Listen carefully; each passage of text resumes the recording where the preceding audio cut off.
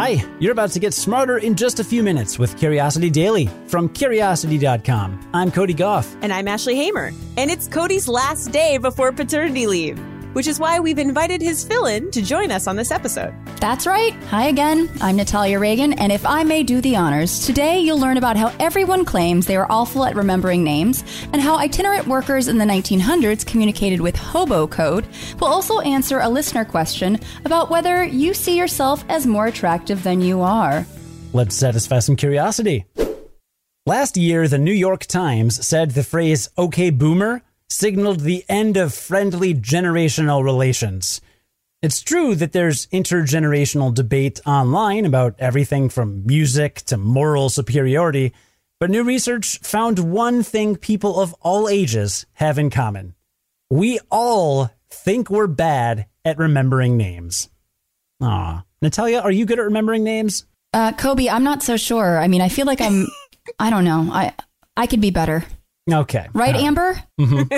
That's right. Yeah, I agree. Sure. So when comparing ourselves against others, we tend to overestimate our abilities.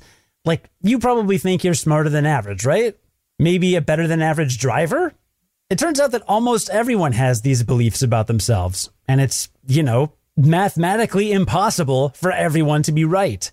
Scientists call this tendency the better than average effect. But there is an exception. When we rate ourselves on a task that we find to be more challenging, we're likely to believe we're actually worse than average. To study this phenomenon further, researchers asked 69 seniors and 84 20 to 25-year-olds to complete a survey. Participants were asked to compare themselves to others their age when it came to remembering names, scientific terms, historical figures, and locations. They also rated themselves in terms of honesty, work ethic, leadership ability, and how well they get along with others. In a truly generation-uniting result, both the seniors and the 20-somethings rated themselves as above average in nearly every category except for remembering names. What's in a name that makes it so tricky to remember? Well, for one thing, names are kind of random. It's not like everybody with red hair is named Red. So that arbitrary relationship between a face and a name already makes remembering difficult. But there's also extra shame associated with forgetting someone's name. It's happened to just about everyone at some point, and we can all recall the humiliation we felt in that moment.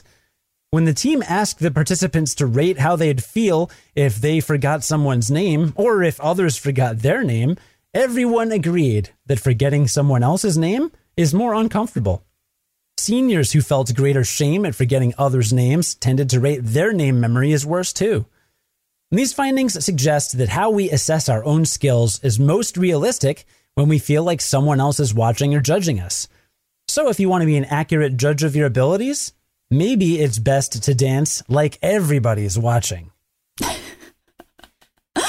I feel like my interpretive dancing skills are only better when people are watching. I just tell myself that. I believe you. Right? Thank you. These days, the word hobo is just a rude word for a homeless person. But in the 1930s, it meant something very specific. It referred to men who'd left their homes in search of work, riding the rails from town to town. Life as a hobo wasn't an easy one. Fortunately, they had their fellow hobos and the hobo code they used to communicate with each other. Hobo code was a real language system that itinerant workers of the 1930s used to let others know where they could find food or avoid danger. So let's say you've just come in on the rails and you're looking for a place to stay. You pass 3 mailboxes. The first one has a tiny chalk drawing of a tall triangle with 2 raised arms.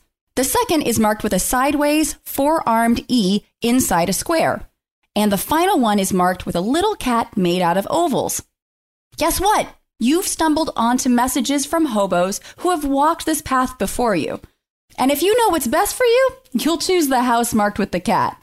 See, the house marked with a triangle is a home with a man with a gun. The house marked with an E in the square has a vicious dog. But the oval cat? It says a kind-hearted woman lives there. There are a lot of other symbols too. A cross means act religious and you'll get food. And a tiny sketch of a bird means you can use the phone here. Now, not every piece of hobo code would be written on someone's residence. It was just as useful for helping out with navigation or imparting general information about the area. As you can probably imagine, the code was subject to a lot of variation over the years. It almost seems like a miracle that it ever codified into an understandable language at all. But it did, and over the years, it made life on the rails a little more bearable. We got a listener question on our studio line. Let's hear it. Hey, Ashley and Cody. This is TJ from Toledo, Ohio. I had a question for you guys. So I've heard from many people that your brain perceives you as 5 times more attractive. I was wondering if that was true. Now they could possibly prove something like that. I love your guys' show, and I appreciate the lessons you guys have taught me throughout the episodes. Interesting question. I hadn't actually heard that factoid before, but a quick internet search shows that I'm definitely in the minority on that. And as you might imagine, there aren't any actual studies that confirm this factoid to be true. So what does the science say about how attractive we think we are? Well, it's not super clear-cut. Researchers have studied this in a bunch of different ways. Some of those studies say you're more attractive than you think. Some say the opposite. So let's start with the less than flattering science. First of all, remember how we just told you about the better than average effect? That's a subset of a phenomenon known as the self-enhancement effect, which says that we all tend to have an unrealistically rosy view of ourselves. Like Cody said, the majority of people think they're better drivers than average, more charitable than average, smarter than average. The list goes on. So it makes some sense that a 2008 study found that people really do tend to think of themselves as more attractive than they are. These researchers took pictures of study participants and digitally altered them to make them more or less attractive than the original. When the participants were asked to choose the original photo of themselves, they usually chose a more attractive version. Another effect that might be at play here is called the mere exposure effect, which says that the more you're exposed to a stimulus, the more you like it. You see your face in the mirror on a daily basis, so you're probably pretty fond of it. That also may be why you might not like how you look in photographs. It's not the image you see in the mirror. Just know that's the version your friends and loved ones see all the time, and they probably think it looks great. I'm not just saying that. Exhibit A in the defense of your ravishing good looks, you probably underestimate how attractive your romantic partner finds you. Thanks to the love is blind bias, people tend to rate their romantic partners as more attractive than the partners rate themselves. Same thing with friends. In that digital photo study I mentioned, people tended to choose the more attractive photos of their friends too. And finally, a study from March of this year found that women rated their own bodies as more attractive from a third-person perspective than from a first-person perspective. So the way everyone else sees them looked better to them than the way they always see themselves. So, like I said, the science is mixed. One thing's for sure, though. We absolutely do not see ourselves the way others do. So when someone tells you you look good, believe them. Thanks for your question. If you have a question, send it in to podcast@curiosity.com or leave us a voicemail at 312-596-5208. Before we recap what we learned today, here's a sneak peek at what you'll hear next week on Curiosity Daily. Next week, you'll learn about whether smiling can really make you happier, what happened when children led a research project into what they really think of adults, why razors dull even though steel is stronger than hair, the 2 types of empathy and why we need both, and more. Okay, so now let's recap what we learned today. We all like to think our memory is crystal clear, except when it comes to names. Perhaps we like to think that since it gives us a perfect out when we can't commit names to memory. Or we really should just start calling everyone, hey, you. I'm very bad with this. I get into the habit of just saying hi and never saying the person's name, even if I know the person's name. Yes. But that's terrible because then I don't end up practicing and I continue to be terrible with names. Yeah, you have to make that concerted effort of just that. Do you ever meet somebody and they literally say your name 4 times in the conversation and it a little creeps me out, but also I'm like, they're smart. They're onto something because I'll never forget. Well, also, it's like even when it is a little creepy, you're also like, yes, I like that. Yeah. Yes, that's my name. I like my name. We've covered that research before, I think, where people just like the sound of their own name. Yeah. Have we covered that?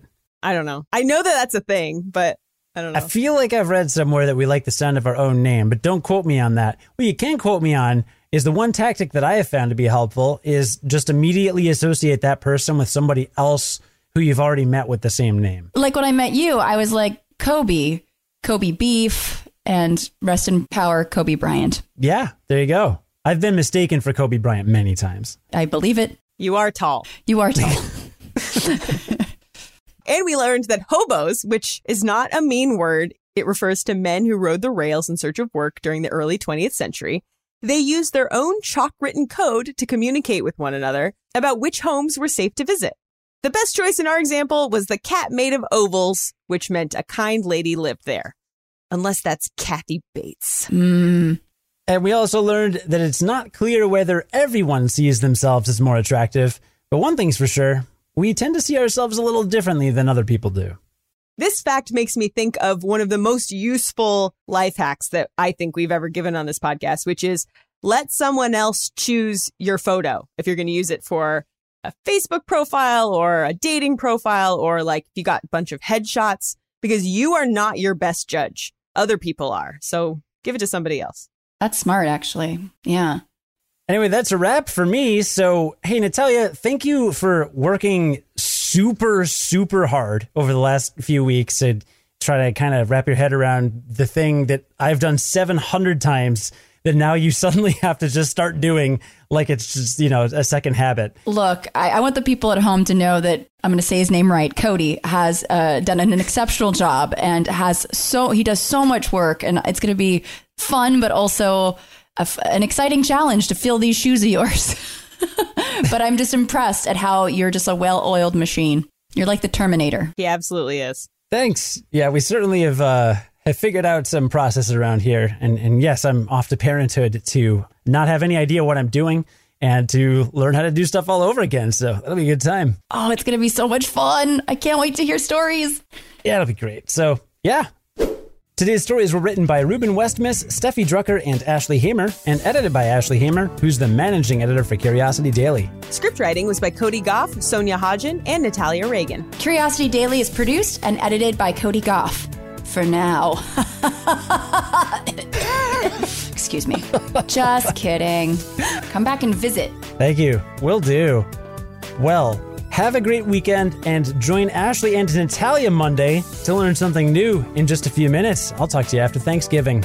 And until then, stay curious.